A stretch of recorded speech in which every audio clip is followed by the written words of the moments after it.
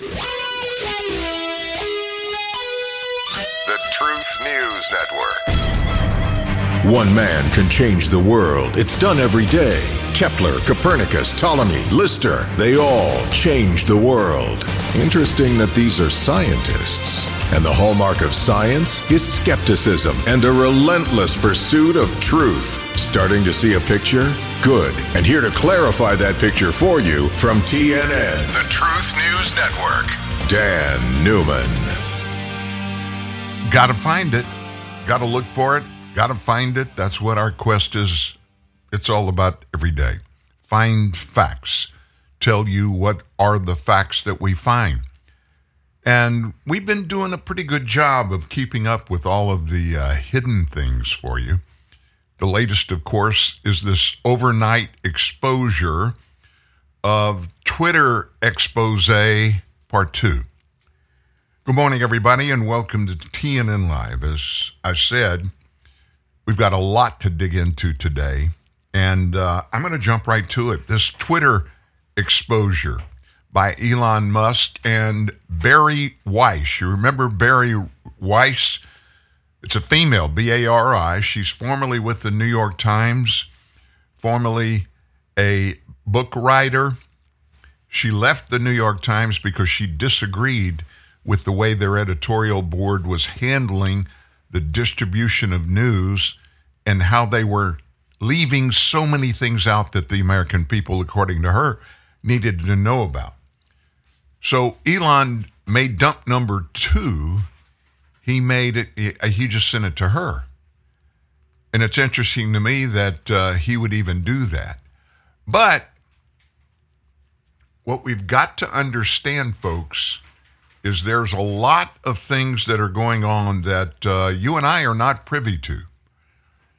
And that says a lot. We've got to dig into that kind of stuff. We've got to get those answers. And one of them is just to look at what was exposed.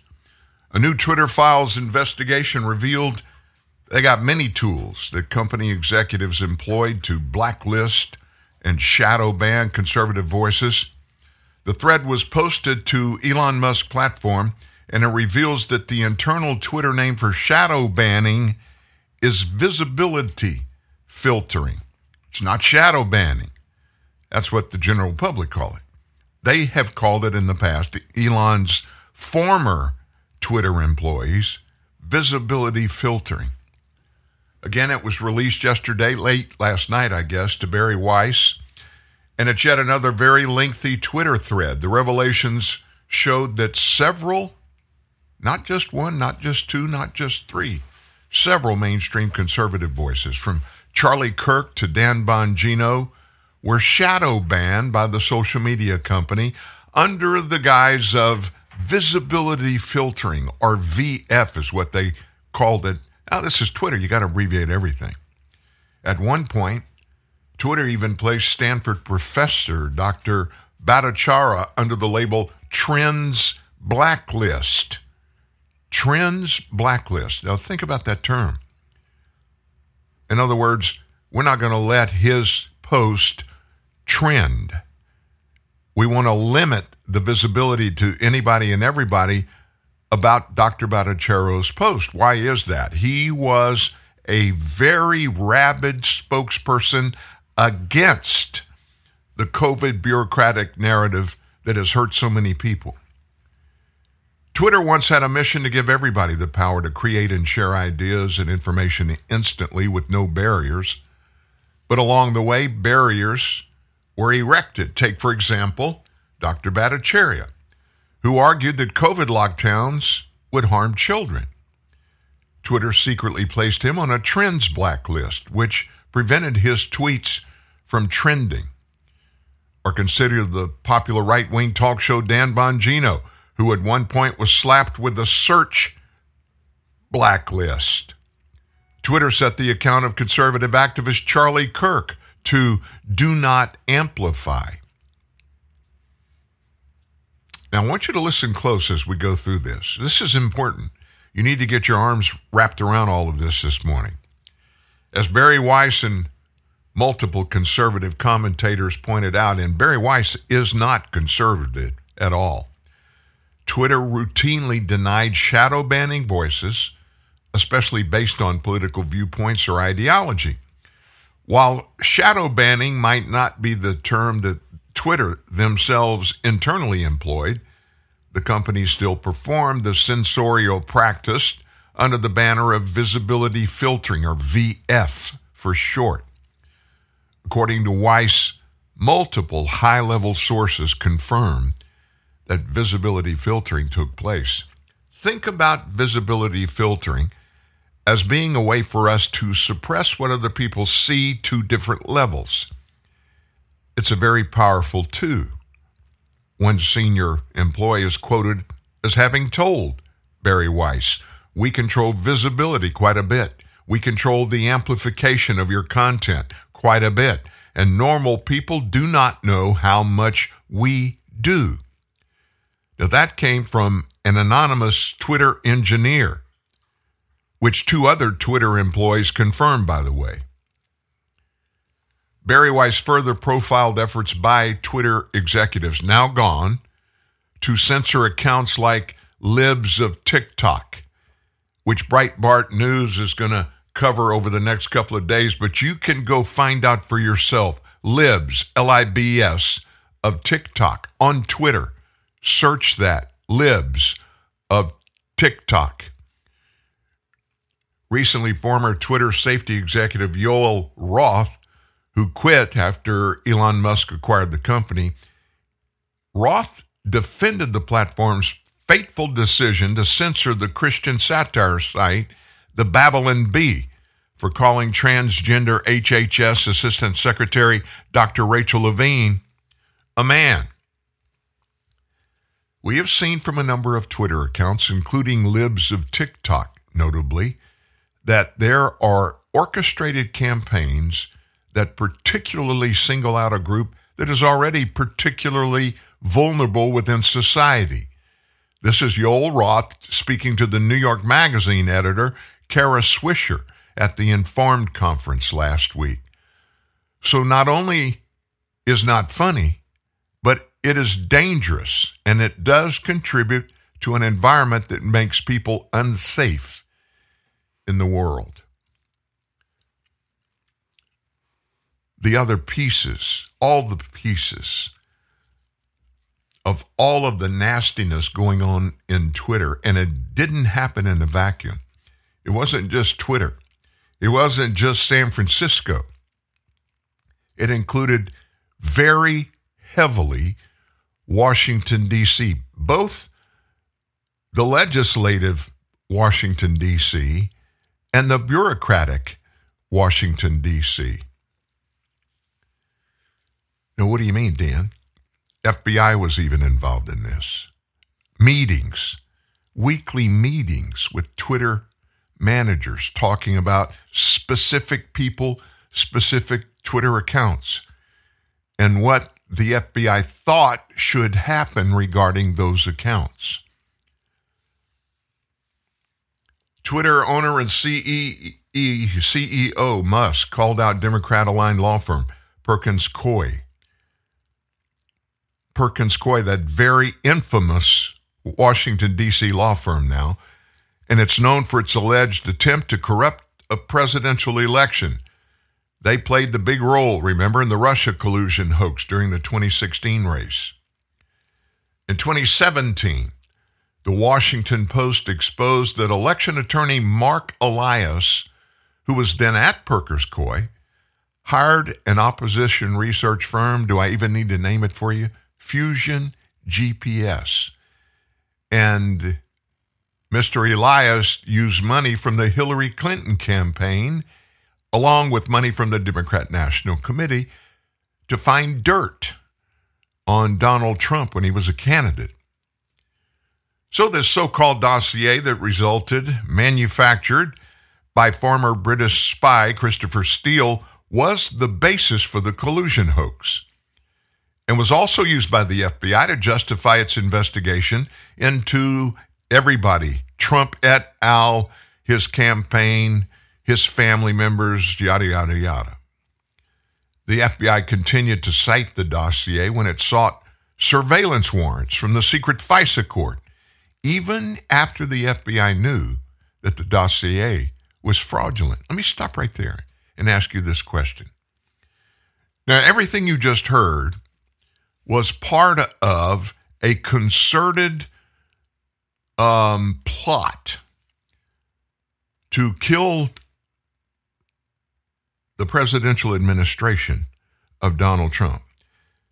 And you know this. They all said, they being Democrat National Committee, Democrats in Congress, the Hillary Clinton campaign, of course, pull out all the straws. Everything goes. Anything goes. Just get it done. Michael Sussman, remember that name? Michael Sussman was then also at Perkins Coie. He gave the FBI data that purported to show a link between Trump and Russia through Alfa Bank in Russia. And the link that Sussman gave to the FBI was false. Now, Sussman, he was tried, he was put on trial, he was acquitted of lying to the FBI about his motivations.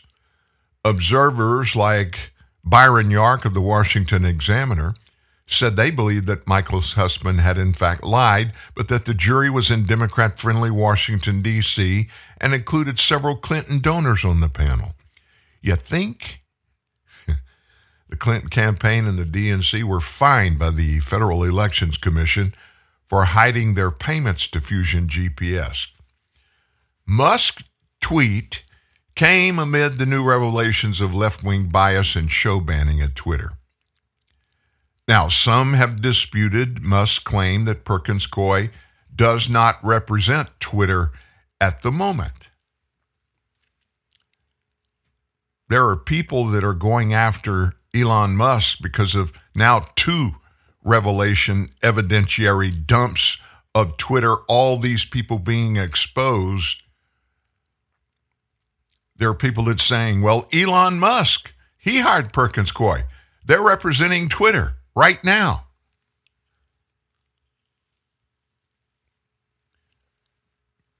Jan Jekielek. Jan, I'm not even sure. It's Jan and the last name is Jekieieik. He tweeted this. Elon, Cash and I looked through court filings for our upcoming At Cash Corner that show that Perkins Coie acting on Twitter's behalf as recently as December 6th and in multiple cases. I'm concerned someone has misled you. The episode with examples will run on Epic TV US, 8 p.m. Eastern Time on Friday. So we got another one to look into. We'll be watching that. Now, who is Dr. Bhattacharya? Well, he's from Stanford University, and he is an accomplished doctor, very well thought of. He works in and is directly affiliated with the Stanford University. He's a professor of medicine there. On Laura Ingraham's show last night, Bhattacharya reacted to revelations that his Twitter account was put on a trends blacklist by stating that Twitter blocked, quote, scientific discussion, and this harmed science, harmed children, and harmed the American people. Bhattacharya stated, it feels like some novel from the 1950s where the House Un-American Activities Committee, you remember that when they were calling everybody in Washington, was calling everybody in Hollywood communist, and they were waging a witch hunt against these Hollywood people just to try to paint them as being communists? He's saying it feels like the same thing now. And he said, and I'm some sort of movie star from in Hollywood that they're blacklisting because I'm a communist or something. It's ridiculous. And it really hurt public health. That's really the only thing that mattered. It did. If we had an open discussion, this is the doctor speaking to Laura. The schools would not have closed in the fall of 2020 if we'd had an open discussion. The lockdowns would have been lifted much earlier because the data and evidence behind them was so bad. Twitter, by suppressing scientific discussion, harmed science, harmed children, and harmed the American public. I'm going through this and just kind of tapping at the highlights because it is really, really deep and very, very thorough. And just as this is all coming out, Elon's releasing it, you can bet there are going to be some Democrats that are going to jump up and just start, ooh, you see my hand? Call on me. Let me weigh in on this. And if I said, what Democrat, just for a moment, think through, with all of this nastiness that's being revealed about the Democrat National Committee, the Hillary Clinton campaign, the Obama administration, Joe Biden included, and a bunch of Democrats and a bunch of FBI people, who would you expect to jump up and start hollering, call on me? Representative Adam Schiff, Shifty Schiff, said yesterday that under new Twitter owner Elon Musk, bigotry is spiraling on the social media platform. Bigotry. So a host of one of the CNN shows, Erin Burnett, I'm not sure which show was hers. Here's what she said. I want to ask you about something else happening tonight, and that is a Twitter dispute you are in with Elon Musk. Musk wrote, and I quote him, hate speech impressions are actually down by 1/3 for Twitter versus prior acquisition. You don't buy it. How come? Schiff said, nope, I certainly don't. I don't buy it. And what's more important, credible analysts don't buy it. What Mr. Musk is saying is without any evidentiary basis. I could tell you I would find his explanation a lot more believable if he provided some evidence for it. Once more, if it wasn't the fact that immediately after criticizing me on Twitter, all the comments that followed his, or most of them, were anti-Semitic in nature and QAnon content directed at me almost to refute him. And he added, sadly, we're seeing bigotry against the LBGT community, against the black community, against the Jewish community, and many other communities just spiral on Twitter now. We can't be surprised. Musk has let go so many of the people that were responsible for moderating and taking that content offline. Now, we could spend an hour and a half and talk about just what Adam Schiff had to say. First of all, Mr. Schiff, Elon Musk owns Twitter. He owns it. He doesn't answer to you. As a matter of fact, I don't know anybody in America that he answers to. When you're involved in something, we know automatically, whatever position you take, Adam, you're taking it because you're obligated to somebody else about that one thing. And you may be obligated to someone else about the stuff that you put out here yesterday, last night, blasting Elon Musk and calling him or accusing him of posting bigotry and allowing bigotry across the board to be in place in his company. Of course, not a single example of what he claimed was going on in Twitter. Not a single one would he offer. This first Twitter data dump and the second one dumped late yesterday or last night, each of them is full of a plethora of specific examples. Elon Musk didn't get out there and go on Laura Ingraham's show or Sean Hannity's show and just start making a bunch of allegations, did he? What did he do? He put dump number one in the hands of a journalist, last name Khabibi. The second one, he put in the hands of Barry Weiss, also a lifetime journalist. By the way, neither of those two are hardcore conservatives. They are both left-leaning. So Elon didn't come out. He is the smartest guy on the planet.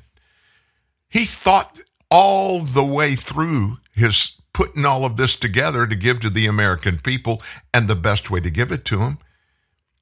And he came up with this. Why don't we let left-leaning news media people throw this out there? And because they're left-leaning, they won't accuse me of being a hardcore MAGA person, a far-right, crazy, white supremacist, whatever they would come up with and try to label me to denigrate what was being reported. And so he gave it to other people. And they released it. They analyzed it first. And then they released it. It's just typical Adam Schiff, and it nauseates me. I cannot stand to think that I'm breathing the same air every day as is Adam Schiff. He is the most corrupt, the most vapid, the most meaningless when it comes to doing anything good for anybody, of anybody I know. And I know a lot of people, and I've met and been involved with a lot of bad people. Adam Schiff, he's the bomb. He beats them all. Well. What a way to start our Friday, right? What else do we have to talk to you about? We've got a big defection from the Democrat Party. We also have something that is not looking really good for the person that was supposed to be the shoo-in for the Republican House Speaker come January 3rd, Kevin McCarthy from California. He's having a fight now. Fight of his life is what it may turn out to be. And it's not a slam dunk right now. Not sure it ever will be. We have that, and we have a whole lot more. We've got some more information out of the Twitter dump. So what does that mean, Dan? That means run and grab a cup of coffee. You've got 2 minutes to get back, and we'll get cranking again. Hi, this is Jack, founder of Jack in the Box. Is the caller there? Mr. Box, Douglas Gompertz from Burger Week magazine. Oh, hey, Doug. Doug's a respected fast food critic. I recently dined on your sourdough Jack combo. And? Perfection. The cheese, the jumbo patty, the golden sourdough bread, the French fries. Bravo. Well, thank you. However, I found the dessert a bit dry. It doesn't come with dessert. The candy, the white round candy with the happy face. Was it wearing a scarf? Yes, I believe it was. Rosy cheeks? Fuzzy earmuffs? Yes, that's it. Douglas, you ate a holiday ball. We're giving one away free to customers who buy a sourdough Jack combo. But they're not for dessert. They're for antennas. Or a pencil. Right. Well, that's going to improve your score dramatically. Excellent. Few things bring as much joy as the delicious taste of Coca-Cola. Like your first time camping or falling in love on a blind date. And now, our new Coke bottles are sip-sized and made from 100% recycled materials. So every bottle can live on to create more memories. That's endlessly refreshing. Coca-Cola. Bottles are made from 100% recycled materials excluding cap and label. Enjoy the great taste of Coca-Cola in a new sip-sized bottle that's made of 100% recycled materials. Genuine Ford Parts and Service presents A Word From Your Wallet. Are we at the gas station? Oh. Yeah, I know. I'm feeling these gas prices, too. I'm the wallet down here. Head to a Ford dealership. Why? Proper vehicle maintenance. A new air filter can save 19 cents a gallon. Correct tire inflation up to 6 cents a gallon. Wow, that sure adds up. Fat wallets are very in right now. Right now, Motorcraft air filter replacement is just $19.95 or less. Replacing a dirty air filter can increase fuel economy by as much as 10%. Well, done. That was easy. Maybe you should listen to your wallet more often. Well, you're typically pretty quiet. Well, I didn't want to be a pain in the... Hurry in for the best deals we've had in years. Money-saving rebates on brakes, batteries, tires, and more. See your participating Ford dealer today.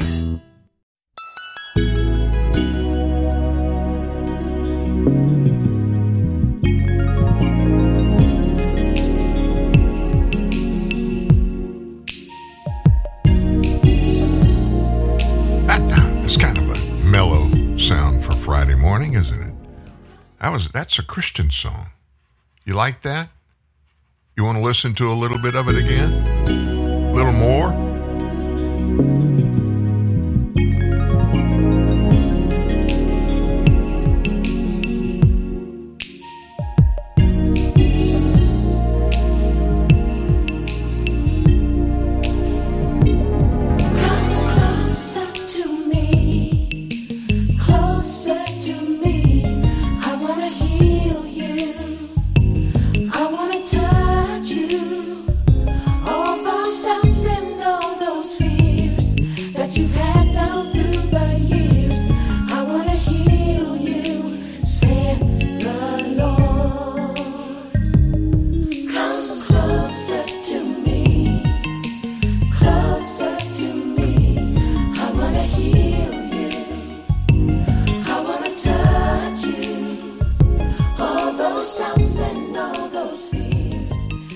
What a positive sound that is. That's Andre Crouch and the Disciples. Come closer to me. And that, it rung home to me.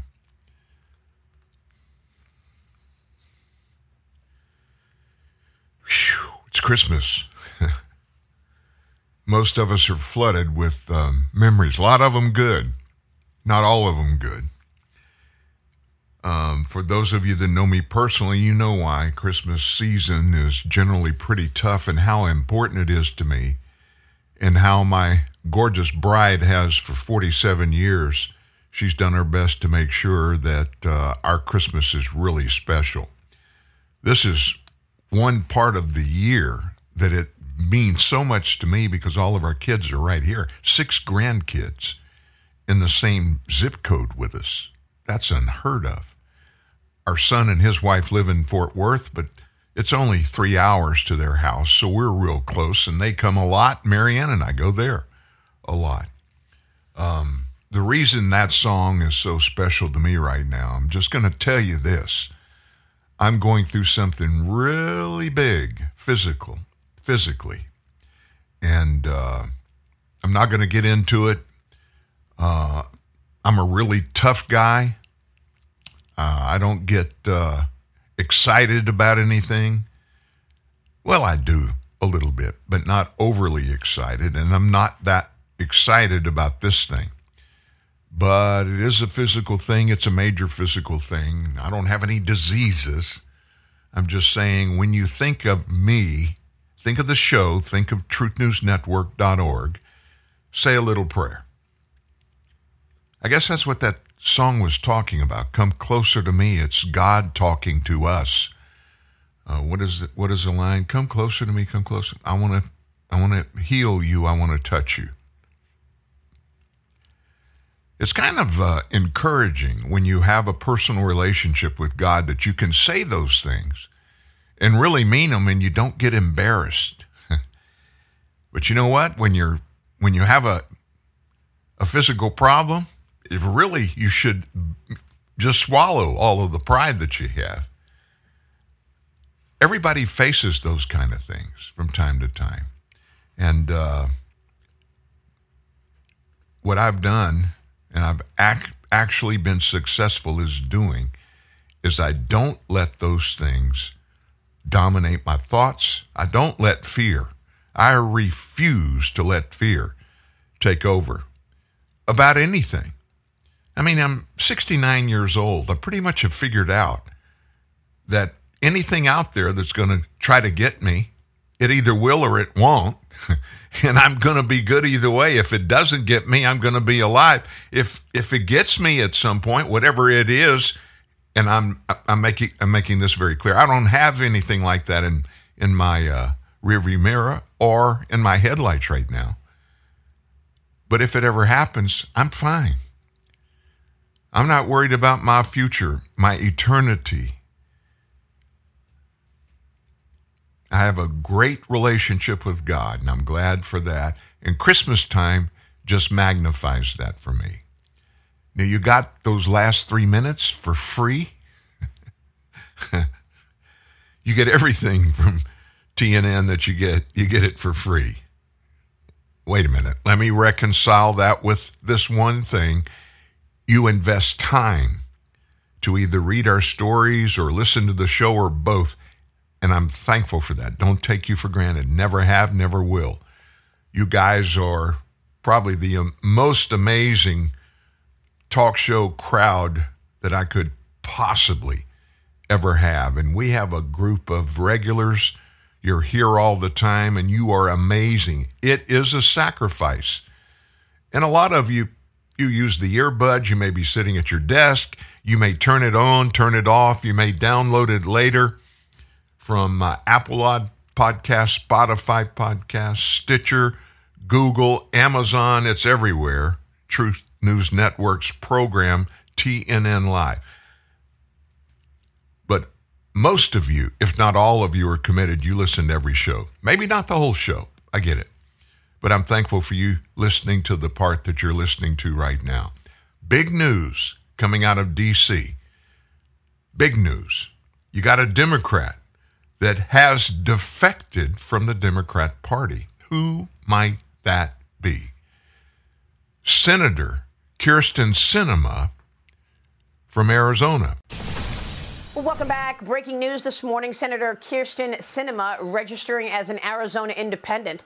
Sinema making a video announcement saying that she has declared her independence from the broken partisan system in Washington, changing her affiliation from Democrat to independent. Joining me right now is Florida Congressman-elect and combat veteran Corey Mills. Congressman-elect, it's great to see you. Thanks very much for being here this morning. First, give us your reaction to the Kyrsten Sinema news. I want to get into all of the breaking news of the morning, but this just happening, so let's start there.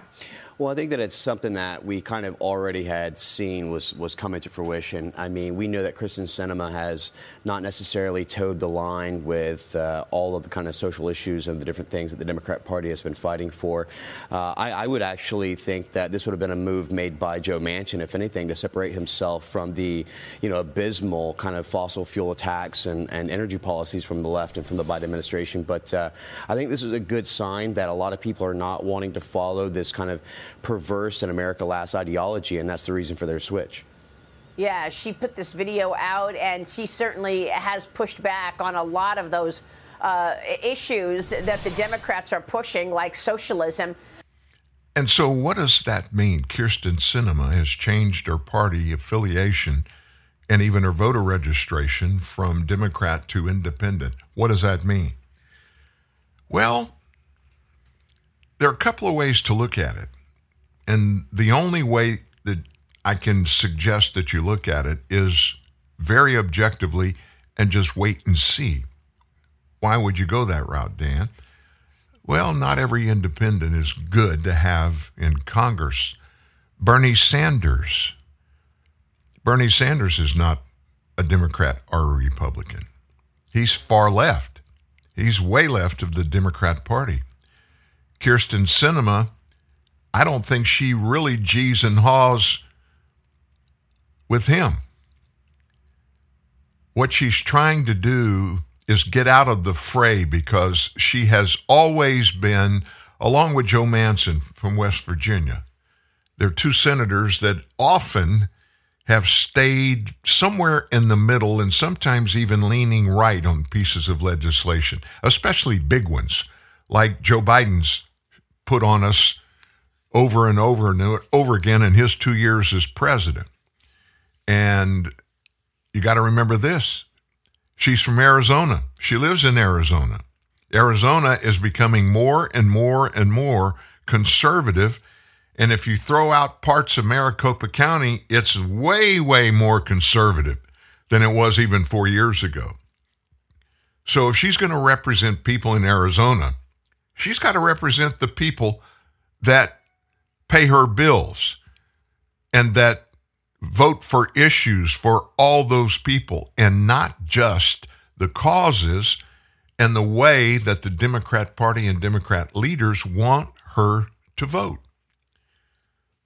So basically what she's doing is putting her foot down, drawing a line and saying, look, I'm no longer going to vote for Democrat policies and rules and pieces of legislation just because I'm a Democrat. I'm not going to do that. I want to get out of that. I want to get out of that pressure.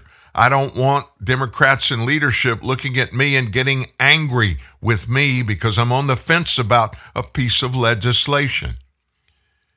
And so what I'm going to do is I'm not going to represent my people in Arizona as part of a political party.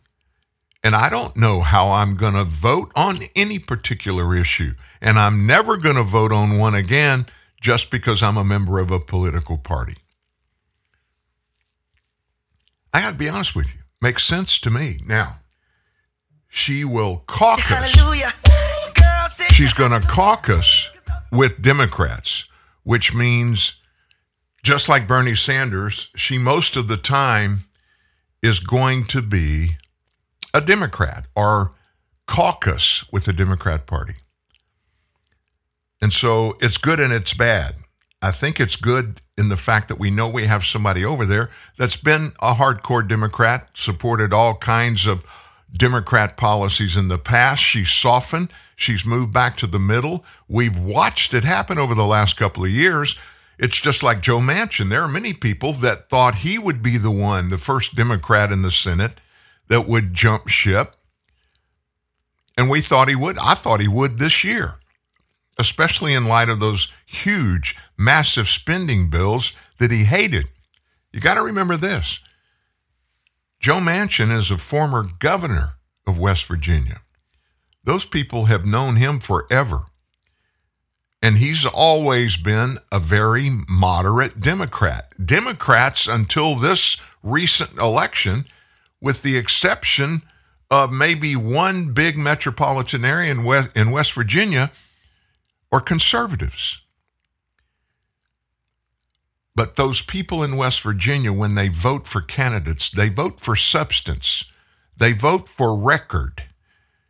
And they like Joe Manchin, and they like Joe Manchin, the job that Joe Manchin has done working for the West Virginia people the whole time he was governor and as he's been in the U.S. Senate, even though he's a Democrat. I don't know how much longer he can hold out. Let me just make a prediction. If he does not follow suit and do what Kyrsten Sinema has done, probably maybe right after the 2024 election, he's going to announce he's not going to serve anymore. He's going to retire.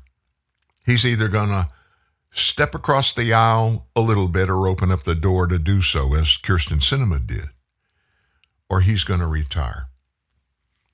Everything, every decision, everything that's done in Washington, D.C. is purposeful. It all is. Never think that it exists in a vacuum, because nothing exists in a vacuum in Washington, D.C. So what else is happening? Well, consternation everywhere. Republicans, many have said, and there are more that are coming forward and saying it's real, that there are at least 20 firm no votes against Kevin McCarthy becoming House Speaker. Now, who are these turncoats? And I'm using the term loosely. I'm just describing somebody that's going against the consensus. Well, numbering among them, Representative Andy Biggs of Arizona. He said 20 members of the House Republican Conference are pretty hard no votes against House Minority Leader Kevin McCarthy becoming Speaker next session. Biggs, in an interview yesterday, said conservative review with Daniel Horowitz's show that those who plan to not vote for McCarthy are not all from the House Freedom Caucus, which is the most conservative group in the House. Biggs is a former chair of the Freedom Caucus. He ran against McCarthy to be the GOP's nominee for the speakership earlier this month. McCarthy won the vote, 188-31, with 5 reps voting for neither man. But McCarthy needs to win 218 votes on January 3rd. That's the first day of the next session of Congress. He's got to get 218 to become Speaker, and Republicans are set to hold only a narrow majority, meaning he cannot afford to lose many votes. All Democrats are going to likely support their party nominee, which will likely be Representative Hakeem Jeffries. He's a Democrat from New York, is the nastiest member in the House of Representatives. I'll just say this. When he gets on a stage and he starts giving a speech or debating somebody, he begins to look like Satan himself. And he cuts nobody any slack. McCarthy warned in an interview with Newsmax on Monday of this week that Democrats could pick the next speaker if Republicans play games on the House floor. At least 5 House Republicans, including Biggs, have publicly said, or they strongly indicated at least, they will not vote for McCarthy on the floor. Now, what's their beef with Kevin? Well, it's coming from some pretty hardline conservatives over several issues, like not pushing for a budget to cut spending, not committing to pursuing impeachment against certain Biden administration officials, like Homeland Security Secretary Mayorkas. McCarthy called Mayorkas to resign in remarks last week, saying if he does not, House Republicans will determine if they can begin an impeachment inquiry. But remember this. Impeachment removal from office, it doesn't matter what the House says, doesn't matter what they think. If they vote articles of impeachment out of the House of Representatives, the decision then rests solely in the U.S. Senate. Biggs said the party leadership needs change from the status quo. He said the issues with McCarthy have galvanized enough members to stop him from winning the speakership. The sooner that they realize that, then the sooner that we can resolve who will be speaker. What you don't want to see happen, and McCarthy himself alluded to it when he said, you better be careful, because if you split too much in the Republican Party, Democrats will choose who the House Speaker is. Remember this, everybody in the House votes for who's going to be the majority leader, who's going to be the Speaker of the House. You don't want to have somebody like Hakeem Jeffries being Speaker of the House, even if Democrats aren't in the majority.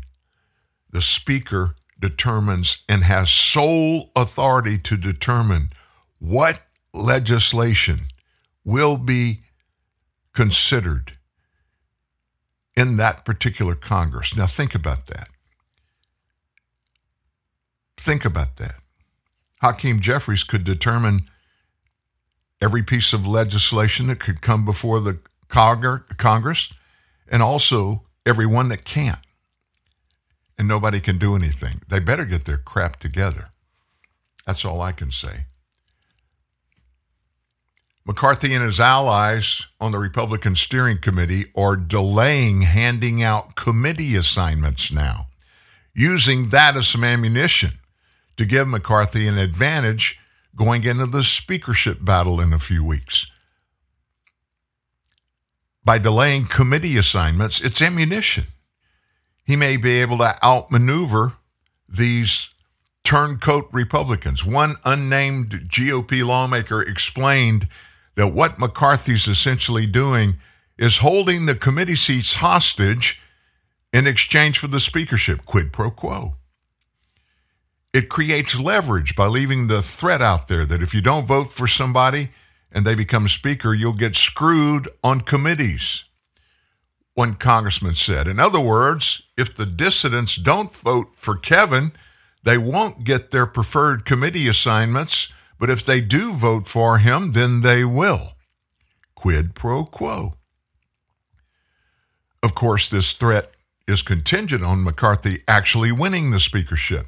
But as it stands, he's still backed by the majority of the GOP caucus, so he's probably safe. Plus, this same shtick once worked like a charm for former House Speaker Paul Ryan. Remember this? After the 2016 elections, Paul Ryan waited until after the new Congress took office in January of 2017 to decide which House members served on which committees. That delay helped Ryan, who is a Wisconsin Republican. It helped him outflank conservative opposition to his second term as Speaker. Ryan's allies were able to use that threat that conservative opponents would be denied committee assignments. The delay could wind up benefiting McCarthy similarly. The California Republican is facing much public opposition from 5 GOP lawmakers in his quest to become the Speaker. And one of the 5 is firebrand from Florida, Representative Matt Gaetz. Speaking on Steve Bannon's War Room podcast, Matt Gaetz said that of the 36 Republicans who voted against McCarthy during the initial Speaker vote, 5 of them have vowed to vote no again come the final vote in January. To catch everybody up, last week there were 36 votes against McCarthy in the Republican conference. And again, Kevin has had years to try to convince people of the worth of his candidacy. Since that time, 0 of those 36 have come out to say, you know what? I voted against McCarthy previously, but I'm now prepared to vote for him on the floor. 0. That's 36. 0 of them, according to Matt Gaetz, have come out and said they will vote for McCarthy. Meanwhile, 5 members, Andy Biggs, Bob Good, Matt Rosendale, and now most recently Ralph Norman, have all come out and said that our no vote on McCarthy is firm. It was not just a no vote with the Republican conference. It's a no vote we intend to carry out on the floor. It's all about politics. It's all about pontification. This is the part of government that the American people despise. In most cases, in my opinion, it's meaningless. It means absolutely nothing. Only thing that matters is what we do. We can say all kind of stuff. We can promise all kind of stuff. I mean, look what the Democrats did to Joe Manchin. We brought Joe Manchin's name up a little bit ago. He caved to vote for Biden's Inflation Reduction Act because he was promised he was going to get this great deal for coal in his state, West Virginia. They swore on the Bible they were going to make sure they were going to put that in that bill for Joe Manchin, and he could wave the wand of, look what I did, to all the people in West Virginia. And they basically, after he voted for the Inflation Reduction Act, they gave him the middle finger and said, tough Tommy, buddy, you're not getting it. We're not going to vote for that anti-Green New Deal, fossil fuel. We're not going to vote for that anymore. And Joe said, well, you promised if I gave you my vote. And they looked at him and laughed and said, yeah, and we're not keeping that promise. There was a war in the House Judiciary Committee in a hearing yesterday. And it involved a preacher and Jim Jordan, Congressman Jim Jordan. What's it all about? You're going to love this. It's up next at TNN Live. Real truth, real news. TNN, the Truth News Network. Grab an ice-cold can of Celsius and stay active and energized all day. Celsius is better for you energy, made with premium ingredients, 0 sugar, and 7 essential vitamins, with no high-fructose corn syrup, no aspartame, no preservatives, and no artificial colors or flavors. Celsius is just the essential energy you need to keep you fueled and active all day. Celsius, essential energy. Live fit. Now find Celsius at Celsius.com or a retailer near you. We're outside Pilgrim Furniture and Mattress City where parents are disappearing. Excuse me, are your parents in there? Yeah. They can't decide if they should take no interest for 60 months with no money down or an extra $100 off every $9.99 they spend. It's a tough choice. But they've been in there for 6 hours. I want dinner. Parents, if you're a Pilgrim, please make a decision. And we just wanted to see about setting that appointment up for you. I'm crazy hungry, so she's got to be too. Slide through the Mickey D's drive-thru to get a Big Mac. Right after I order her quarter pounder with cheese, cause I don't know everything, but I do know what my girl's feeling hangry meal.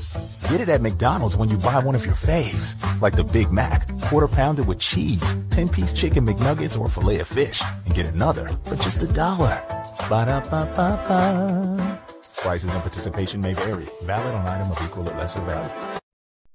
New home ownership can be a real eye-opener, but it's the perfect time to look into Homeowner 101 from the Home Depot. Free live streaming workshops taught by expert associates now at homedepot.com/workshops. You'll find indoor and outdoor workshops, even home systems workshops. Plus, you'll get the know-how you need to care for your biggest investment. Master the basics at Homeowner 101, only at the Home Depot. How doers get more done. Register now at homedepot.com/workshops.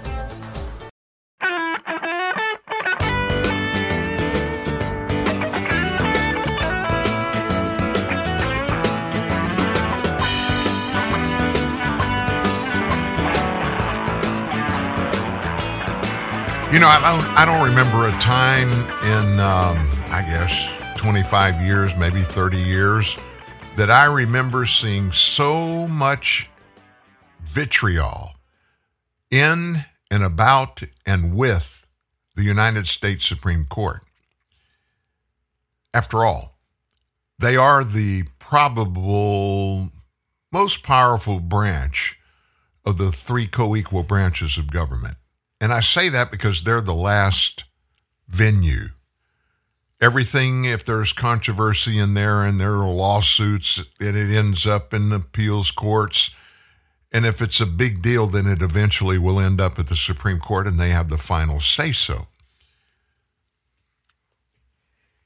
And most every issue that goes all the way to the Supreme Court and is debated, it's a very controversial one.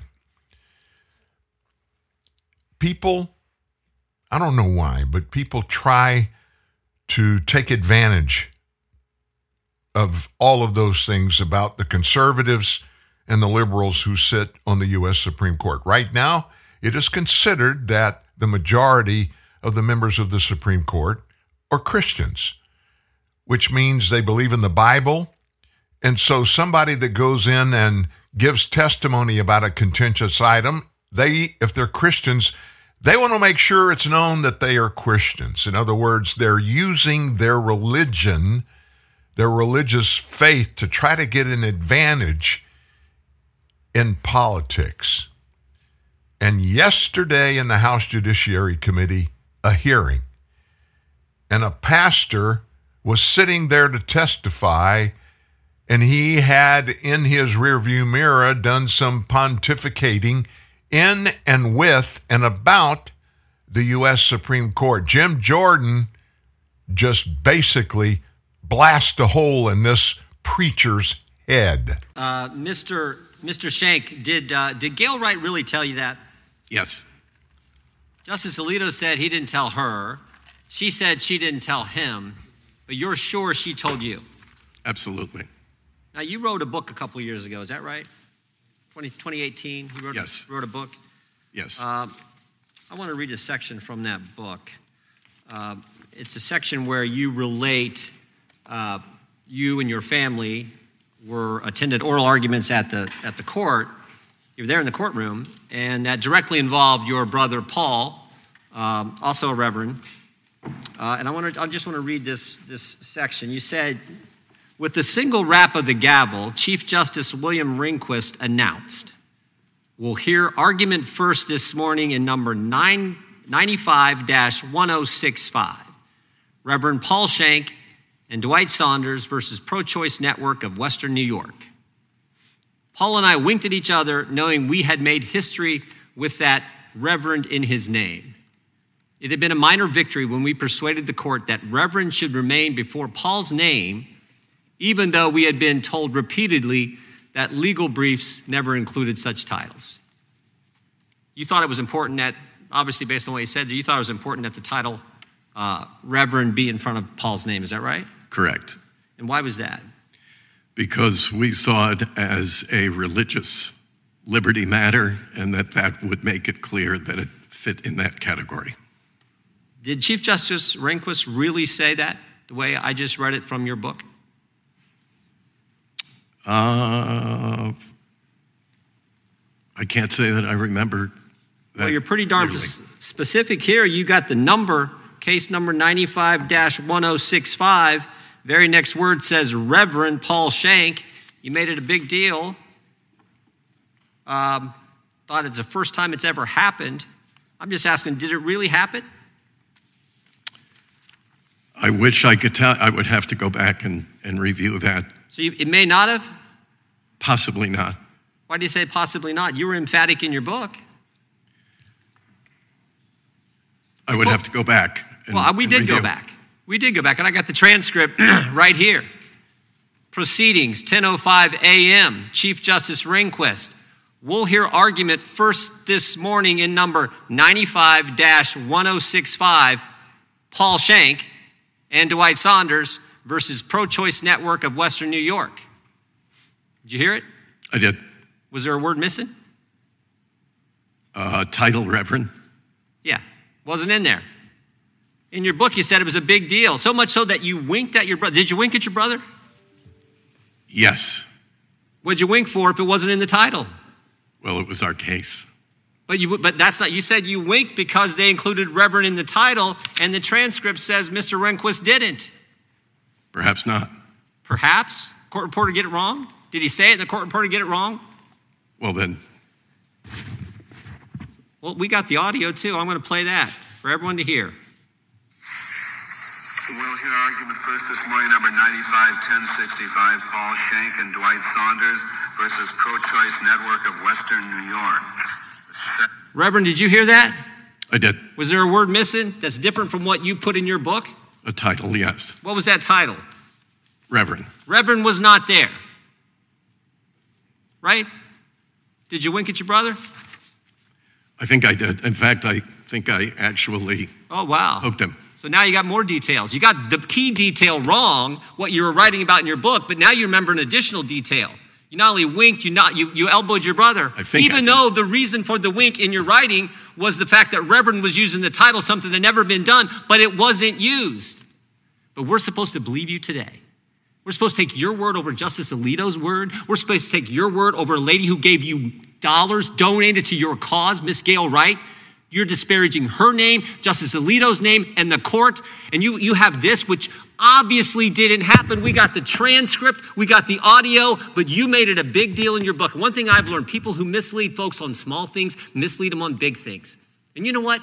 You can lie in a book, it's not a crime. You can lie to the New York Times, that's not a crime. But when you come in front of Congress and you say things that are not true, you're not allowed to do that. You're not supposed to do that. And we have seen it. You're not supposed to do that. I yield back.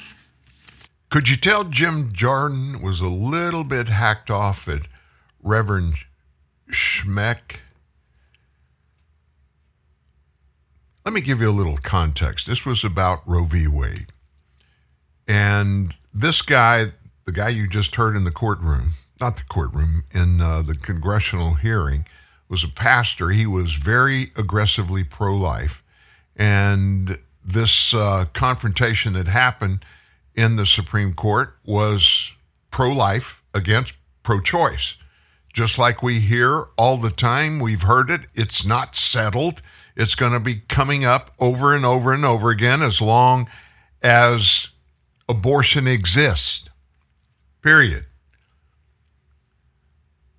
And so what Congressman Jordan was talking about was this guy Schenck is now an activist, pro-choice person. He switched. And he's got a multitude of excuses for his doing so, but that's not the thing we're talking about right now. Lying to Congress. I go back to the old story about the little white lie. A wink to a brother, a real brother, a little white lie. Example of a little white lie that many of us use. We've used it, or little white lie is very similar. You're sitting in the living room. Your wife is right across the bar. She's in the kitchen area. The phone rings in there. She answers it and asks for you. And she says, phone. And you go, who is it? And she covers the phone and she says, it's Bill. And you say, tell Bill I'm not here. And she tells Bill, well, Bill, I'm sorry. I thought he was here, but he must be outside. He's not here. I'll tell him you called. She hangs up and she looks at you and said, why'd you make me lie? And he said, that wasn't a lie. You said, I didn't lie. You didn't lie. I didn't make you lie. I told you to say, I wasn't right here, and you did. I wasn't right here, standing right there where you were in the kitchen. I'm in the living room. Facts are facts. Misrepresenting facts is lying about them. Congressman Jim Jordan, he's probably one of the most aggressive and good debaters of anybody that sits in the House of Representatives. Just saying. More big news, lots of big news today. This Twitter thing is going to dominate the news all weekend. I'm just giving you a warning about it. It will. I want you to listen to something. Dave Rubin, who you hear on this show quite often, he went back, or his staff went back, and they dug up some Jack Dorsey testimony. Jack Dorsey's the founder of Twitter. You remember him? He was in the picture at Twitter until about a year and a half ago, and he stepped away. But anyway, he was before Congress, and he was testifying about Twitter censoring Twitter members, covering up, blocking some tweets, accepting some. And it was out on the street that they were doing it. Twitter was doing it all along, but it was always denied. But here's the founder of Twitter testifying before Congress. The media just gets everything wrong. And every now and again, you can go back and find beautiful moments of the lies being exposed in real time. So here's where I want to give credit where credit is due. You remember Matt Lauer? Matt Lauer was beloved by mainstream media for like 20 years, hosted the Today Show. I guess he ended up harassing a couple women or something. He's gone now. Okay, fine. He was Me Too'd, is what it is. But here, he actually did a pretty freaking decent job. This is amazing. So this is video from 2016 with Matt Lauer on the Today Show asking then Twitter CEO Jack Dorsey if they censor individuals. This is just spectacular. And just watch this, knowing the backdrop of what we have learned over the last couple days. So let me ask you point blank. Does Twitter censor the content of its users? Does it hide what it would consider inflammatory comments, whether they be social or political? Absolutely not. Twitter's always been about controls. People can follow whoever they want, and it's our job to make sure they see the most important things and the things that'll matter to them. So anybody can say anything on Twitter. The company does not go in there and take certain things out that can be dangerous. Well, there's certainly tweets that promote violence, which is against our terms of service, and people have controls to block and people have controls to mute. But what about the company? Who decides the difference between criticism and hate? These are the individuals. So you can follow who you want, and if it's something you want to see, you continue to follow it. Okay, you really need to understand. I think that video is going to be used in a court of law against him and the company. Not only is he lying there, because he also lied. It's very obvious that he's lying. He's basically saying we don't do anything. You can decide what to do, meaning you can block, you can mute, you can unfollow somebody. But then he said, and this is the line. If you're a lawyer interested in First Amendment and any of this stuff, this is the line. Our job is they see the most important things. Well, if your job is that they see the most important things, by default, you're ensuring that they won't see other certain things because you're deciding what's most important.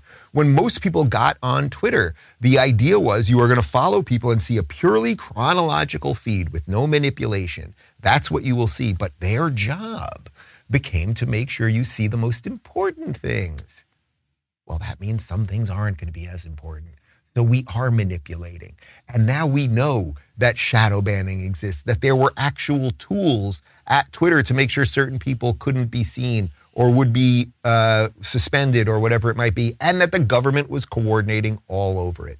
So the reason I showed you that is because I want to give Matt Lauer credit. Matt Lauer did a fine job there. But usually what the media does is elevate people who are bad and wrong about everything. We are talking a lot about Twitter. Twitter's on everybody's mind, especially in light of the big dump, the second dump of examples of Twitter, the company censoring people that have dissenting opinions on pretty much everything, top to bottom. And they have impacted election results. They're that powerful. I mean, if you've got something that nobody else has anything like it, and it's used by billions of people on the planet, and it's a private entity, the people that own that private entity, they lick their chops because they can control anything and everything that people see on that. They can make it disappear. Now, let me ask you this. Do you tweet very much? Have you used it in your business or in a group that you're with? Have you posted or tweeted very many conservative things on Twitter, and all of a sudden you notice you're not seeing things quite like they used to? When this all began to come up and questions were being asked of these Twitter people, and they were saying, no, we don't do that, no, we don't do that. After the first Twitter dump, I started thinking back. When we first started truthnewsnet.org, our website, where we post stories every day, when we first started it, it was kind of humorous to me. I would be creating information for a story that I come up. Here's when I write, and I don't write everything on the website, but I write a bunch of it. I begin all of the stories that I write with an idea. And then I kind of step back away and I think in a circle around the idea. What is in that idea that somebody would want to read? If I was looking at it, saw the title, I would want to go read that. And then once you start reading it, you're going to read the whole thing because it's full of something you're interested in. That's the way I have always written. I went to college in journalism, and I'm a pretty decent writer. I'm a speed typist. But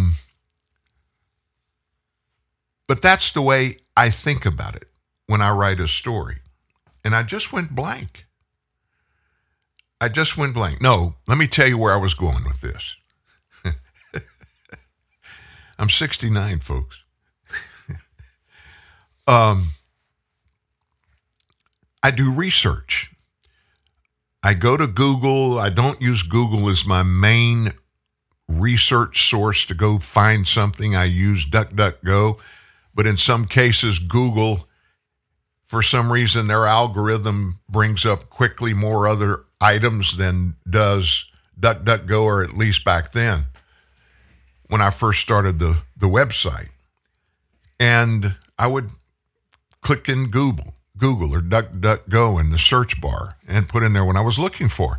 And it would pop up, and there would be something there in the category that I was talking about. And I would click on it to go read it, and I'd start reading it. I can't tell you how many times this happened.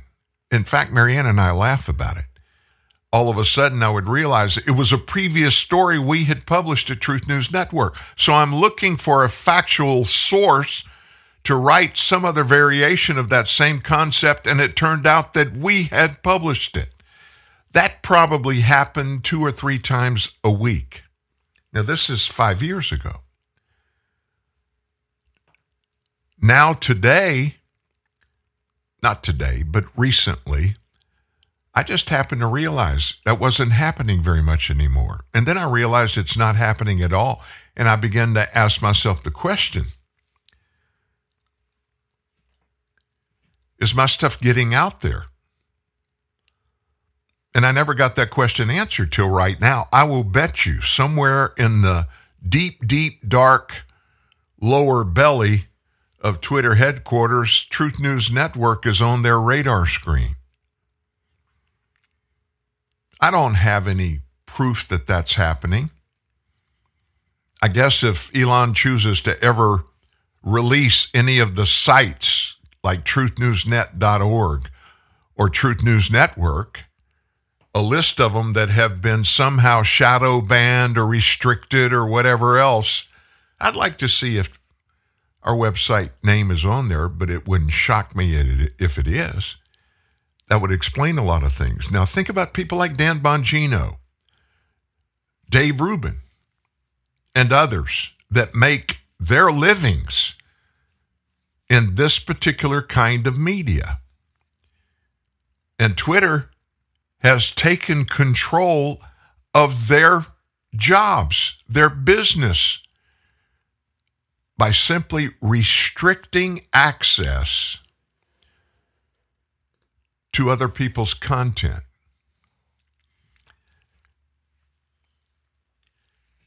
Let me tell you at the root of this, what I think stinks the worst and is the most evil part of this. Twitter and people that work there that think they have the unilateral, unfettered right to determine anything that is or not being published on Twitter is their God-given right. Nobody else has any power to do or say otherwise. It belongs to them. Do you know how many lives have been permanently changed because of the restrictions that these sycophants have placed on viewers reading, finding content, not seeing content through the years? How many election results were impacted? How many election results were changed?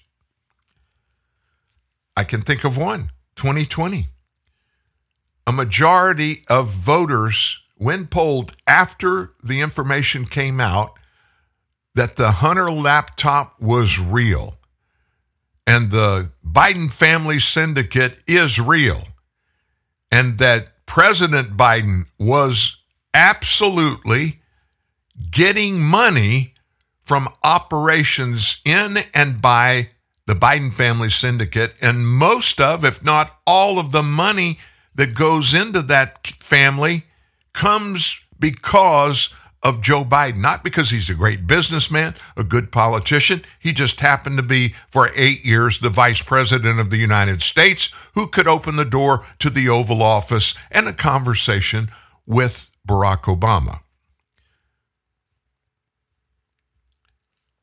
That election, people were asked after it came out, if we had known that, we would have voted another way. That should scare every American to death. Elon has just really taken a big chokehold on Twitter. He has every right to. He paid $44 billion for it. He owns it. Good, bad, or ugly, it's his. And guess what? He's just getting started. Announced early this morning, he's going to remove 1.5 billion users from Twitter in the coming weeks, as well as adding a brand new feature. He tweeted that he would delete 1.5 billion accounts to free up usernames for current users. He also said he was going to add a feature that would allow Twitter users to see the number of people that read or interact with their tweets. Tweets will show view count in a few weeks, just like videos do. Twitter is much more alive than people think. In other tweets, Musk said he would be deleting accounts that had not logged in for years to free up usernames. Twitter will soon start freeing the namespace of 1.5 billion accounts. He added, these are obvious account deletions with no tweets and no login for years. The changes come as Musk is moving Twitter away from a tool regulating the speech of its users for political convenience or otherwise, and toward a free exchange of ideas. That's what all social media is supposed to be about, an exchange of ideas. They also come as Musk has unveiled a treasure trove of internal documents showing how Twitter executives influenced the platform, suspended users, reduced an account or post reach to other users. Musk called these documents the Twitter files, which he shared with Substack journalist first Matt Taibbi and journalist Bari Weiss. The files showed Twitter's ever-persistent content moderation was decided on at the highest levels of the company, but without the knowledge of CEO Jack Dorsey, with former head of legal policy and trust Vijaya Gadde, playing a key role. So, what about the other ones? What about Facebook? What about Google? What about Instagram? How much of this is happening there? You and I both know there's a bunch. Is somebody going to go after Zuckerberg's company? Is somebody from within? That's the other thing. I could not believe nobody from internal parts of Twitter, no whistleblowers came forward. How could those manipulations that were massive in number and even more massive in the intensity of what they could and did do, what they stopped, what they allowed? You can bet Google, YouTube, their big one,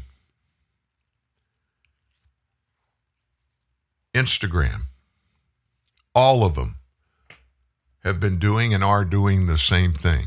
There is no doubt in my mind that's a reality. And that should scare us all to death. And we have got to ask questions and get to the bottom of this stuff. We've got to. We can no longer just sit there and just hope things turn out for us and that somebody stands up to the bullies. No, we've got to be the ones that stand up for the bullies. We do. If we don't do it, who? If we don't do it now, when? Two questions you need to ask. It takes a lot to stand up in the face of probably some derision, some anger, some pushback. But you know what? We owe it to ourselves and to fellow Americans. We got to stop this insanity. We got to stop the government and its minions and the altered state it has created to control the government and everything that emanates out of the government. That's exactly what's going on in collusion, we find out, with Twitter and probably Facebook and Google as well. You better open your eyes. You better open and see and learn and know what your kids are looking at in social media, because they're caught up in it just like you and I are. We're manipulated the way we think. The answers to questions that we have, we're getting them when we're getting them from social media. I would say less than half the time we're getting factual information, but every time we're getting political partisan perspectives on every question we ask. And if you're conservative, it's definitely not answered as a conservative would. And if you believe it, you're caught up in it, you may be wrong. We may be letting 3 generations of kids grow up believing things that never were true, but certainly aren't right now. And they have been and are making life-changing decisions based upon that stuff that Elon Musk is trying to get rid of. Hi, it's Jamie, Progressive's Employee of the Month, 2 months in a row. Leave a message at the... Hi, Jamie. It's me, Jamie. I just had a new idea for our song about the Name Your Price tool. So when it's like, tell us what you want to pay, hey, hey, hey, and the trombone goes, blah, blah, blah, and you say, we'll help you find coverage options to fit your budget. Then we just all do finger snaps while a choir goes, statements coming at ya, statements coming at ya. Yes? No? Maybe? Anyway, see you at practice tonight. I got new lyrics for the rap break. Progressive Casualty Insurance Company and Affiliates. Price and coverage match limited by state law. I'm a Verizon engineer, and today we're turning on 5G across the country, including right here in New York City. With the coverage of 5G nationwide and in more and more cities, the unprecedented performance of ultra-wideband. It will change your phone and how businesses do everything. I'm proud because we didn't build it the easy way. We built it right. This is the 5G America's been waiting for, only from Verizon. 5G ultra-wideband available only in parts of select cities. 5G nationwide available in 1,800 plus cities. Square Packages, the packaging specialists, are proud to present a box on both your houses. The untold story of the invention of the box and the family rivalry that nearly destroyed it. It's a tale about opening your heart, finding acceptance, and inventing the most efficient means of shipping and packaging that mankind has ever known. Proving that to find what's in your soul, you have to look outside the box and into another box, which is a house. Your home. And that truly is the greatest box of all. Tune in every Wednesday at 8 for this once-in-a-week time television event, A Box on Both Your Houses, presented by Square Packages, the packaging specialists. You're fighting back the tsunami of ignorance with Dan Newman, TNN, the Truth News Network. Well, let's move over to another Democrat Party debacle. Joe Biden owns this one. We haven't talked about the southern border. We haven't talked about all the illegal immigrants. We haven't talked about Alejandro Mayorkas. We're going to hear from him in just a little bit in the next half hour. But there's another one that is on the bullseye of Democrats and this president. They've got to get this student loan program, get it through the U.S. Supreme Court, because there are people that are screaming for help. They need that relief. The Biden administration, they've estimated about $350 billion to get rid of all that student debt for the American taxpayers to just digest the fact that it wasn't ours, we didn't make the debt, and pay for a bunch of other people that had no business going to college and borrowing that money to go there anyway. It's at the Supreme Court right now. So what's going to happen? What should happen? Last night on Fox Business, Kennedy and Shannon Bream got together to analyze it. I listened in, and I thought you'd like to. We've all gotten scam emails with false promises of free money, but usually they're from that nice Ugandan boy, not the federal government. In November, 9 million Americans received emails from the Department of Education saying they'd been approved to receive student debt relief, but it was all a lie. The student loan handout was on hold at the time, and in 2023, it's expected to be canceled for good by the Supreme Court. So how will President Biden make up this latest blunder to his base? Here with me now, Fox News legal correspondent and anchor of Fox News Sunday, Shannon Bream is back. Welcome back, Shannon. It's great to see you, Kennedy. I love Fox News Sunday. I'm not even going to lie. You do a phenomenal job. And thank you. We love you too. Well, I don't know if you're talking about this coming weekend, but I have to tell you, I know a lot of people who have applied for student debt relief. They got that email, and it was all a complete farce. Do you think when they launched, I mean, I say the program, but it was an executive order, did they know that it wasn't legal and it would be challenged? They had to know there would be legal challenges, and one of their top arguments in this briefing that they filed with the Supreme Court, trying to get these lower court rulings that put the whole thing on hold, to get those tossed out so the program could start again, part of the big argument was, hey, so many people have relied on that, and now it's all thrown into chaos. They don't know what to do. They don't know if they should pay or not pay. And so because there's chaos created, you need to let the program go forward, which is, a tough argument to make, because then the executive branch, whether it's a Republican or a Democrat, could decide at any point, I'm going to start this program I know it's going to get challenged in court. And then when it does, I'm just going to say, well, we can't get rid of it now because too many people are depending on it. So the Supreme Court's going to have to wade through all that stuff. I don't think they're going to find that to be the most persuasive argument for this program. So how do you think, given the makeup of the court, how could they potentially come down on this? I mean, is there a way of kicking it back to the lower courts, even though you had a split decision in one? Anything is possible, but here's what I would predict. This court, whether it's the Obama administration, the Trump administration, and now the Biden administration, they've not been big fans of what they see as an overreach of power by the executive branch. They have told previous presidents and other executive agencies, you can't do this. This is probably something left for Congress. You can't just use your pen and your paper and your phone and just conduct major policy changes that way. I think they're going to be pretty skeptical about this. Remember when the CDC during COVID said, well, now we're just going to tell everybody that evictions are over because there's this COVID emergency, and we as a federal agency are now just going to say nobody can get kicked out if they can't pay their rent. And that went to the Supreme Court more than once, and the court said this is something left for Congress. You can't just make these sweeping federal agency decisions or a decision from the White House.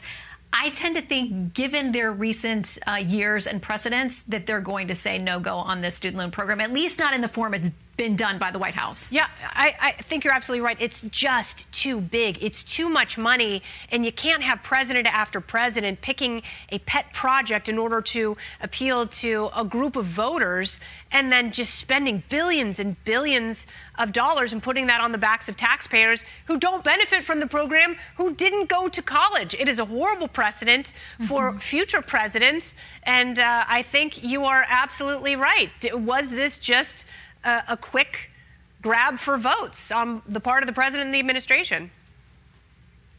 Yeah, and even, not conservative right-leaning organizations like the Washington Post had a piece out recently about this that said, because for now, while the legal stuff is playing out, this administration has extended this through probably roughly June or so. Yeah. And even the Washington Post was like, okay, this is starting to look like a serious vote grab in the midterms. Yes.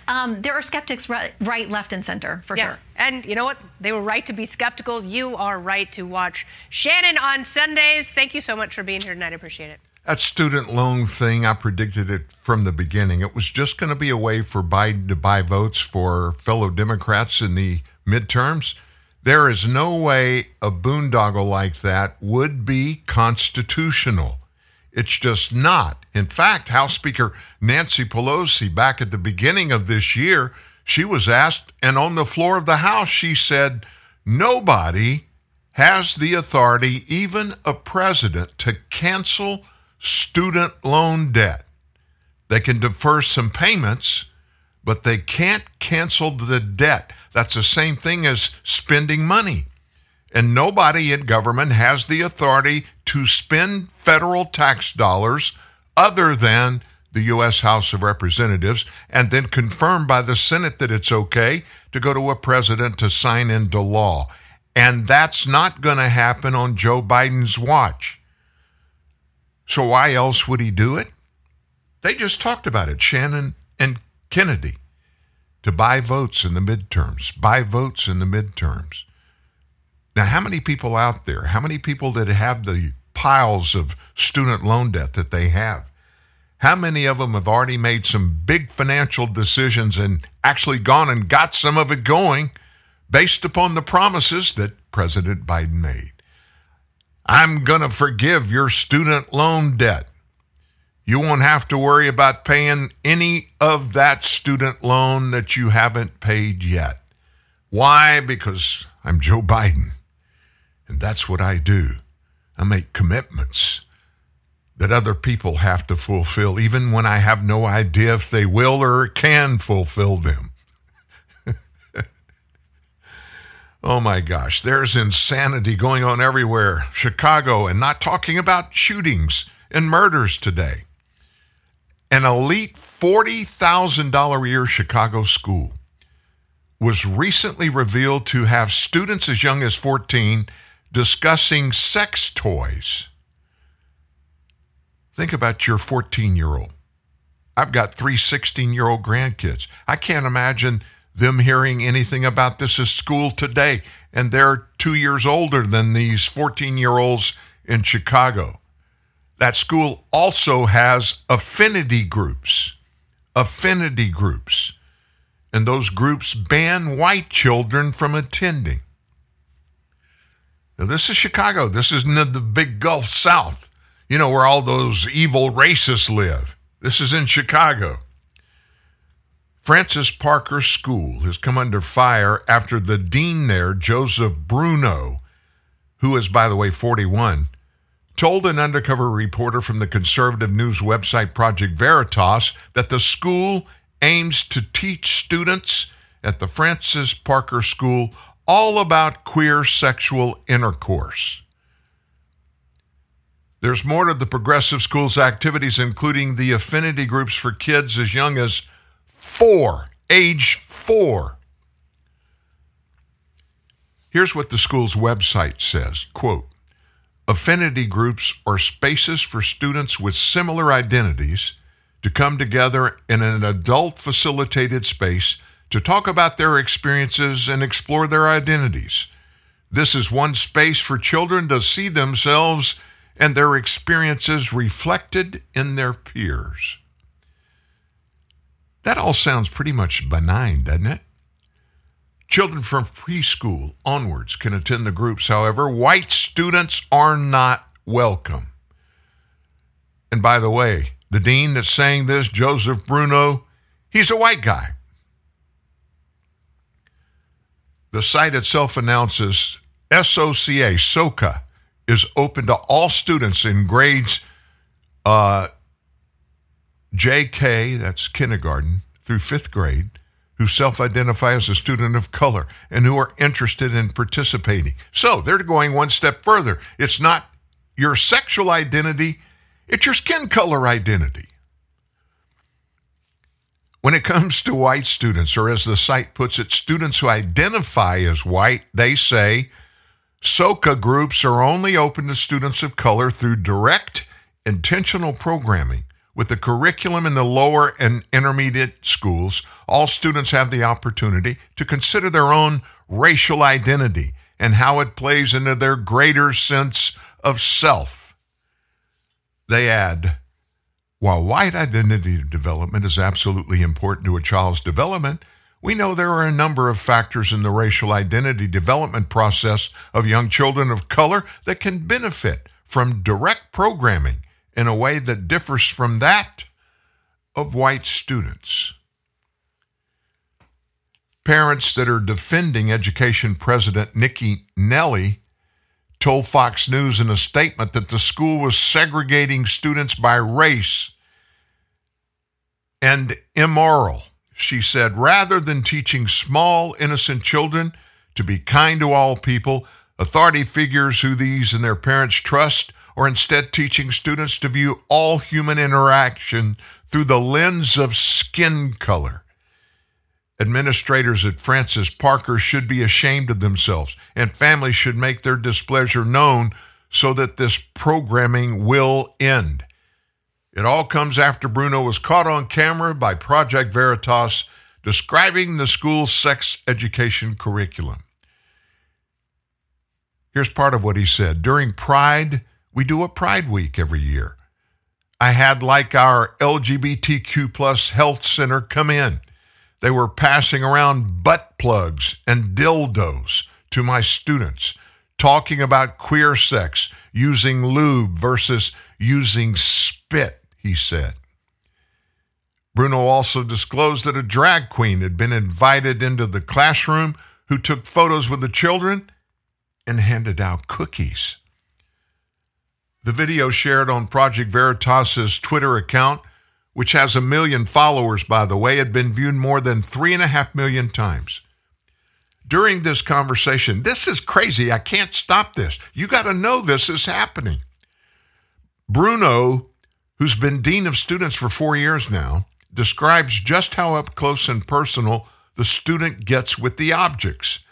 The kids are just playing with them, looking at them. They're like, how does this butt plug work? How do we do, how does it work? That's a really cool part of my job, he says. How does he describe it? And when the Project Veritas reporter goes on to ask if parents who pay fees of $40,000 to send their children to the school might be worried if they found out, he says, no, it's queer sex. The man also mentions that during Pride Week, the school invited guests, including drag queen Alexis Bevins, to hang out with the students. The Project Veritas member followed up by saying, you have so much freedom, so much wiggle room, to which Bruno responds, so much freedom, so much money to do stuff. When asked if the trustees were okay with it, Bruno claimed he hadn't told other school administrators about the sexual objects being shown to the students.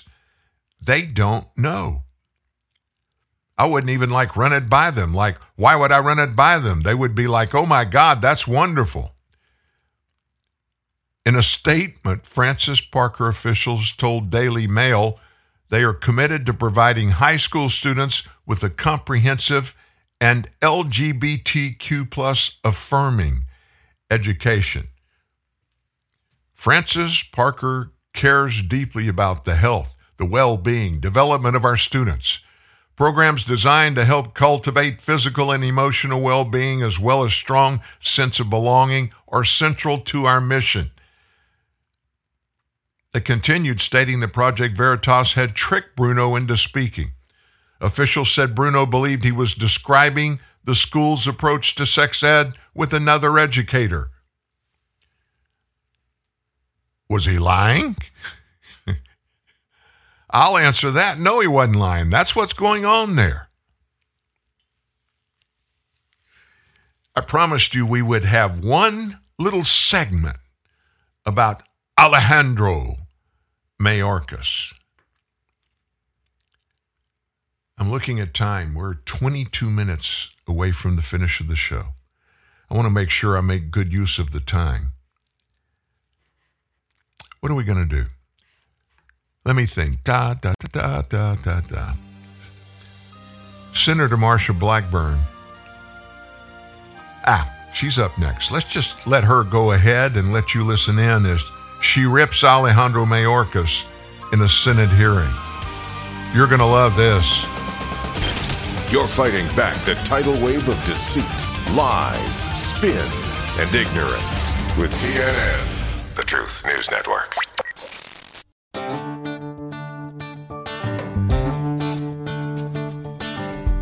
Long live the courageous, the tenacious, the ones who push forward and give back.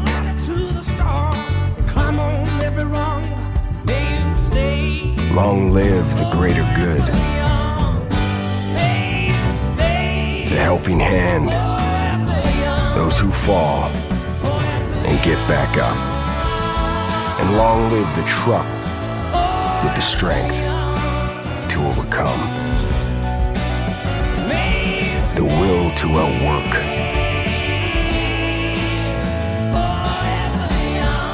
and the commitment to outlast them all. Ram, proven to last.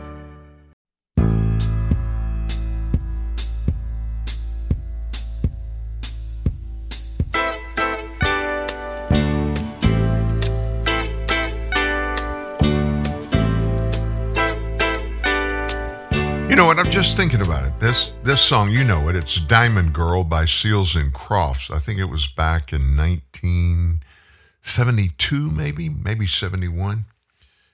James Seals, Dash Crofts. Those are the two singers. I've never heard from or about anything about either guy since then. I wonder where they are. I'm going to check that out. Of course, that means a lot to you on this Friday. Senator Marsha Blackburn from Tennessee. Sometimes she really gets with it when she's questioning witnesses, especially controversial ones that are before her committee in the U.S. Senate. The most recent one was Secretary of Homeland Security, Alejandro Mayorkas. And she has a series of questions that she pins Mayorkas down. As you know, he has a great gift of pontification when he's asked a question.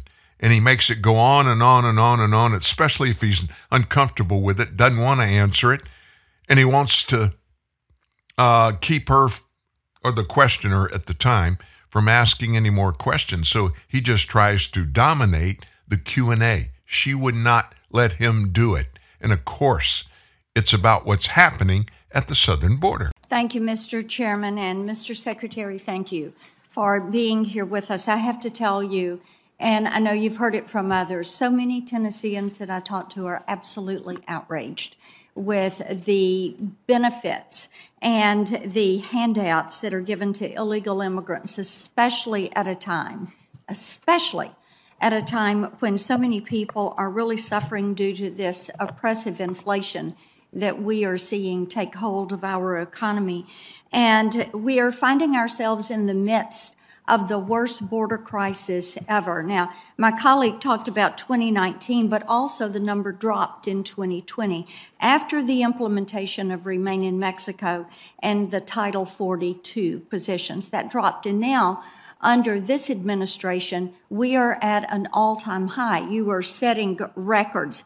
And now you're talking about giving immigrants, these illegal immigrants, $1 billion in settlement money. $1 billion is a lot of money. That's a lot of taxpayer money. So I'd like you to help me put these payments into perspective of that $1 billion. So how much of a border wall? If you want to talk about getting to root causes, build a wall. This is what our Border Patrol has been saying for 3 decades that they need. It's not Trump's wall. It's the fact that the Border Patrol wanted that. So how many miles of border wall would $1 billion build?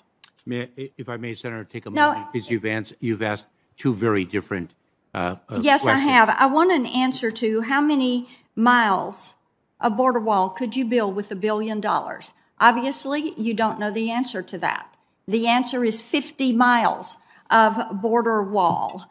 And then how many Border Patrol agents could you hire with $1 billion?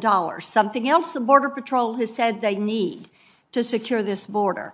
Senator, may I speak to the number of questions that you have posed? Let's go through these and then come back to that.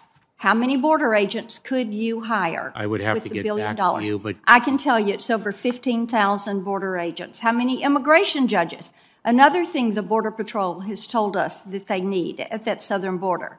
How many immigration judges could you hire with $1 billion? I would respectfully submit that 7,213 immigration judges could be hired. These are all things the Border Patrol has said that they need. Now, Grassley asked you you responded to him on these settlements because the families are separated at the border. So can you sit here today and tell this committee that there hasn't been a single family separated since your administration? You told Senator Grassley you all ended that policy day one.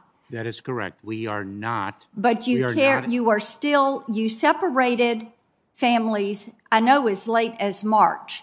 That has been reported. So all these families that have been separated under the Biden administration, are you going to make a payment to them? Oh, Senator. Are they eligible? Senator, your question, forgive me, your question is filled with inaccuracies. Oh, no. These are things that we are pulling from no, Border Senator, Patrol. Oh, yes. Okay, I'm going to move on. Are you compensating people for both short and long-term separations, days or weeks? Are you making any difference in that, or is it just a blanket payment? Senator, the Department of Justice is representing the United States of America in federal tort Under claims. what legal authority do you all have to make these payments? Senator, if you were privy to my prior testimony, and please allow me to answer at least one of the multiple questions that you have posed. Okay, I want to move on in the time I have left to a couple of other things. Are you familiar with the name Robin Pichero? I am not. Okay, Pascal Gaspar Andres. I am not. Or Gaspar Andres. Or Juan Carlos Morales Pedraza. These are just a few of the criminal illegal immigrants who have been charged with a convicted crime against American citizens since Joe Biden took office. This has happened on your watch. Patero was charged with a hit and run. It left a father of 2 dead. The Andres were charged with stabbing a man to death. Juan Carlos Morales Pedraza he pled guilty to coercing a minor to engage in sex. So this administration's radical immigration policies are endangering Americans and costing some of them their lives. Does the Biden administration have any plans to issue million-dollar payments to the families of those who were killed or assaulted by illegal aliens? Senator, in 2020, there were individuals who crossed illegally into the United States. These are all on your watch. And committed crimes. These are all on your watch. Is it your position that the prior administration bears responsibility for that? I'm asking the questions, and these are all on your watch. The Build Back Better plan supports giving green cards to illegal aliens. There are many advocates out there that are trying to make certain that gets shoved into the Build Back Better. I call it the Build Back Broke. Do you support giving green cards to illegal immigrants that have entered this country? Yes or no? Senator, I believe in immigration reform and legislation that provides a path to citizenship to those who meet certain criteria. So you would support illegal immigrants having a path to citizenship and getting a green card when we have Americans that are out of work. Let me ask you this, yes or no, have you ever visited the White House? Have I visited the White House? Yes. Have you ever visited the White House? Yes. So you're aware there is a fence around the entire perimeter of the White House to prevent unauthorized individuals from entering the White House, correct? Yes. And U.S. taxpayers are also funding a $500,000 fence around President Biden's Rehoboth Beach house, correct? I'm not aware. And your department is overseeing this construction. You should be aware of that.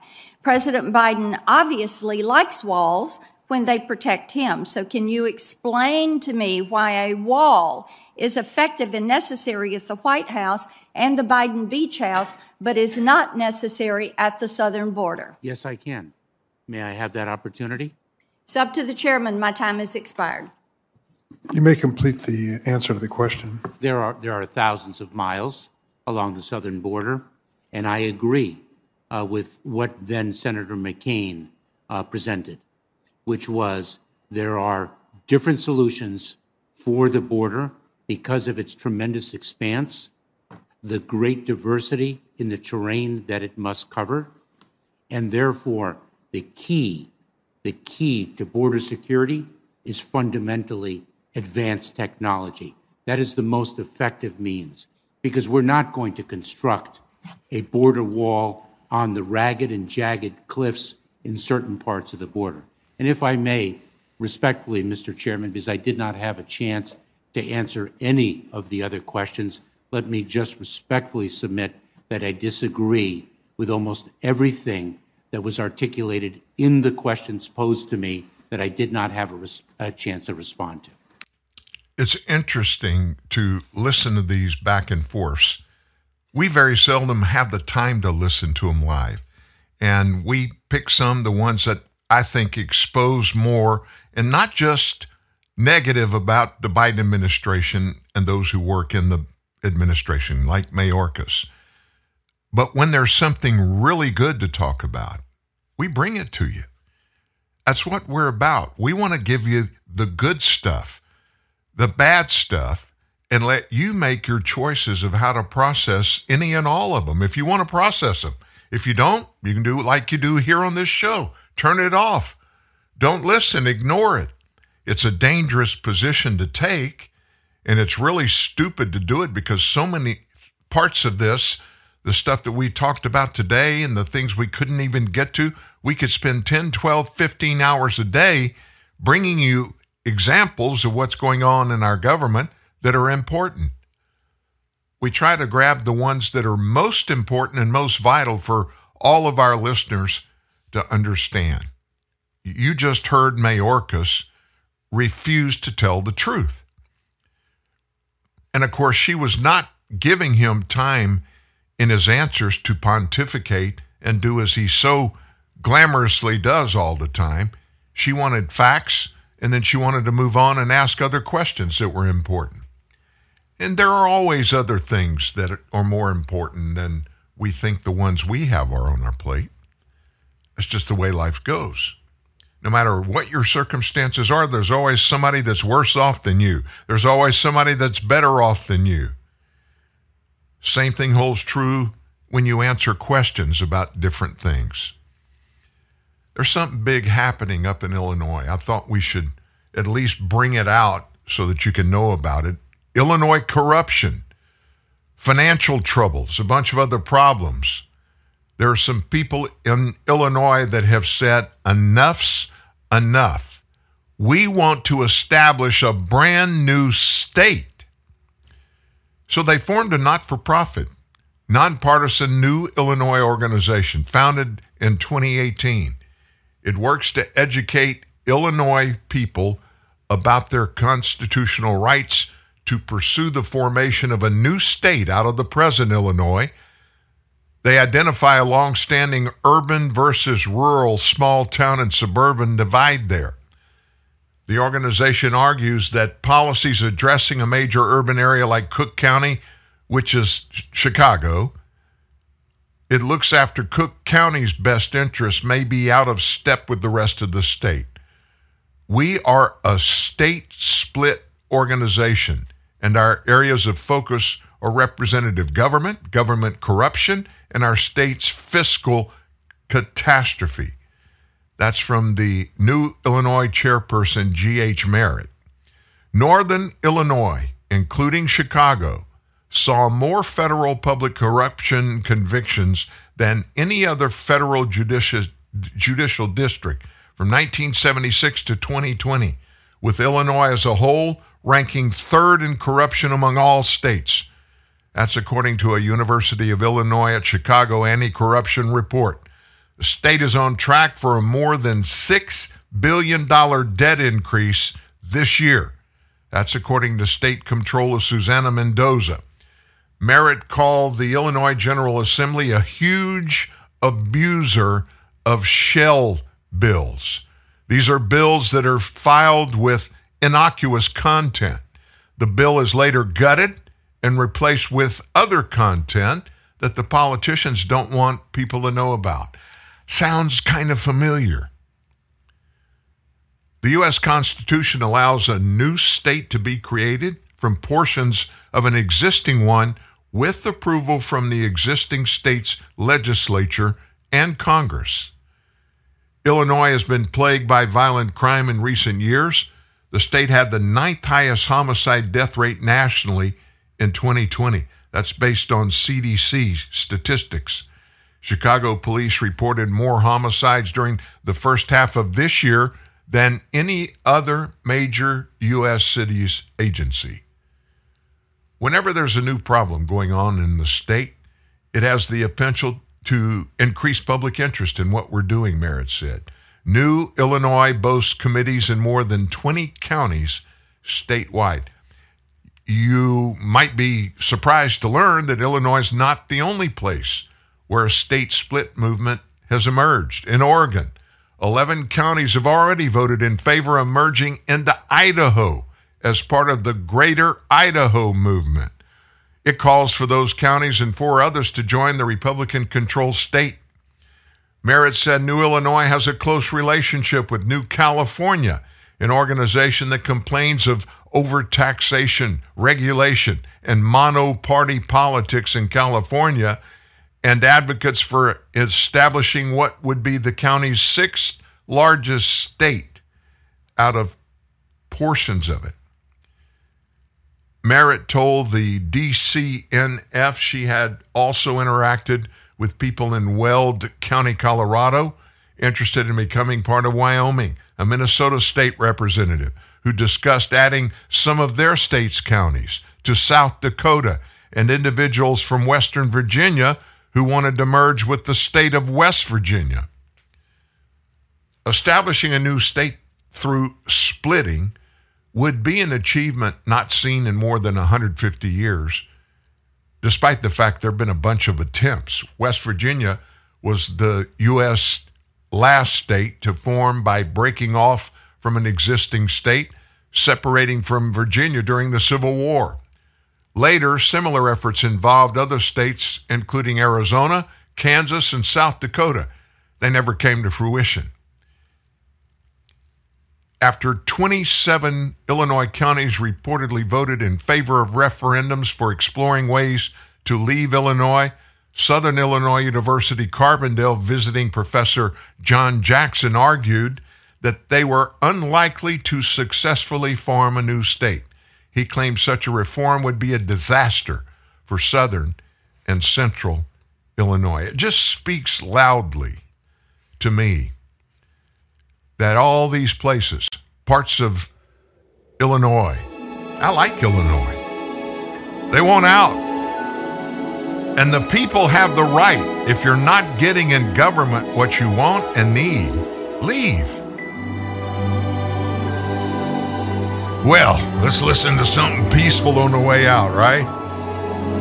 How about one of our buddies, Michael Bublé?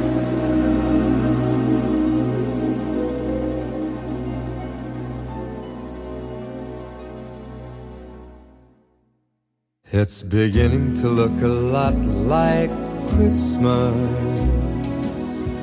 everywhere you go. Take a look at the 5 and 10. It's glistening once again with candy canes and silver lanes that glow. It's beginning to look a lot like Christmas. Toys in every store, but the prettiest sight to see is the holly that will be on your own front door. A pair of hop-along boots and a pistol that shoots is the wish of Barney and Ben. Dolls that'll talk and will go for a walk is the hope of Janice and Jen. And Mom and Dad can hardly wait for school to start again. It's beginning to look a lot like Christmas everywhere you go. There's a tree in the Grand Hotel, one in the park as well. It's the sturdy kind that doesn't mind the snow. It's beginning to look a lot like Christmas. Soon the bells will start, and the thing that'll make them ring is the carol that you sing right within your heart.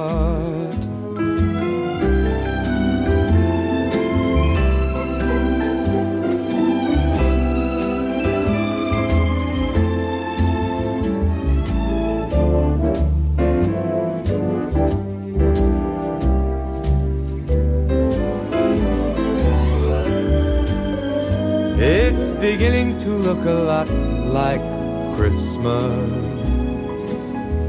Toys in every store, but the prettiest sight to see is the holly that will be on your own front door. Sure, it's Christmas once more.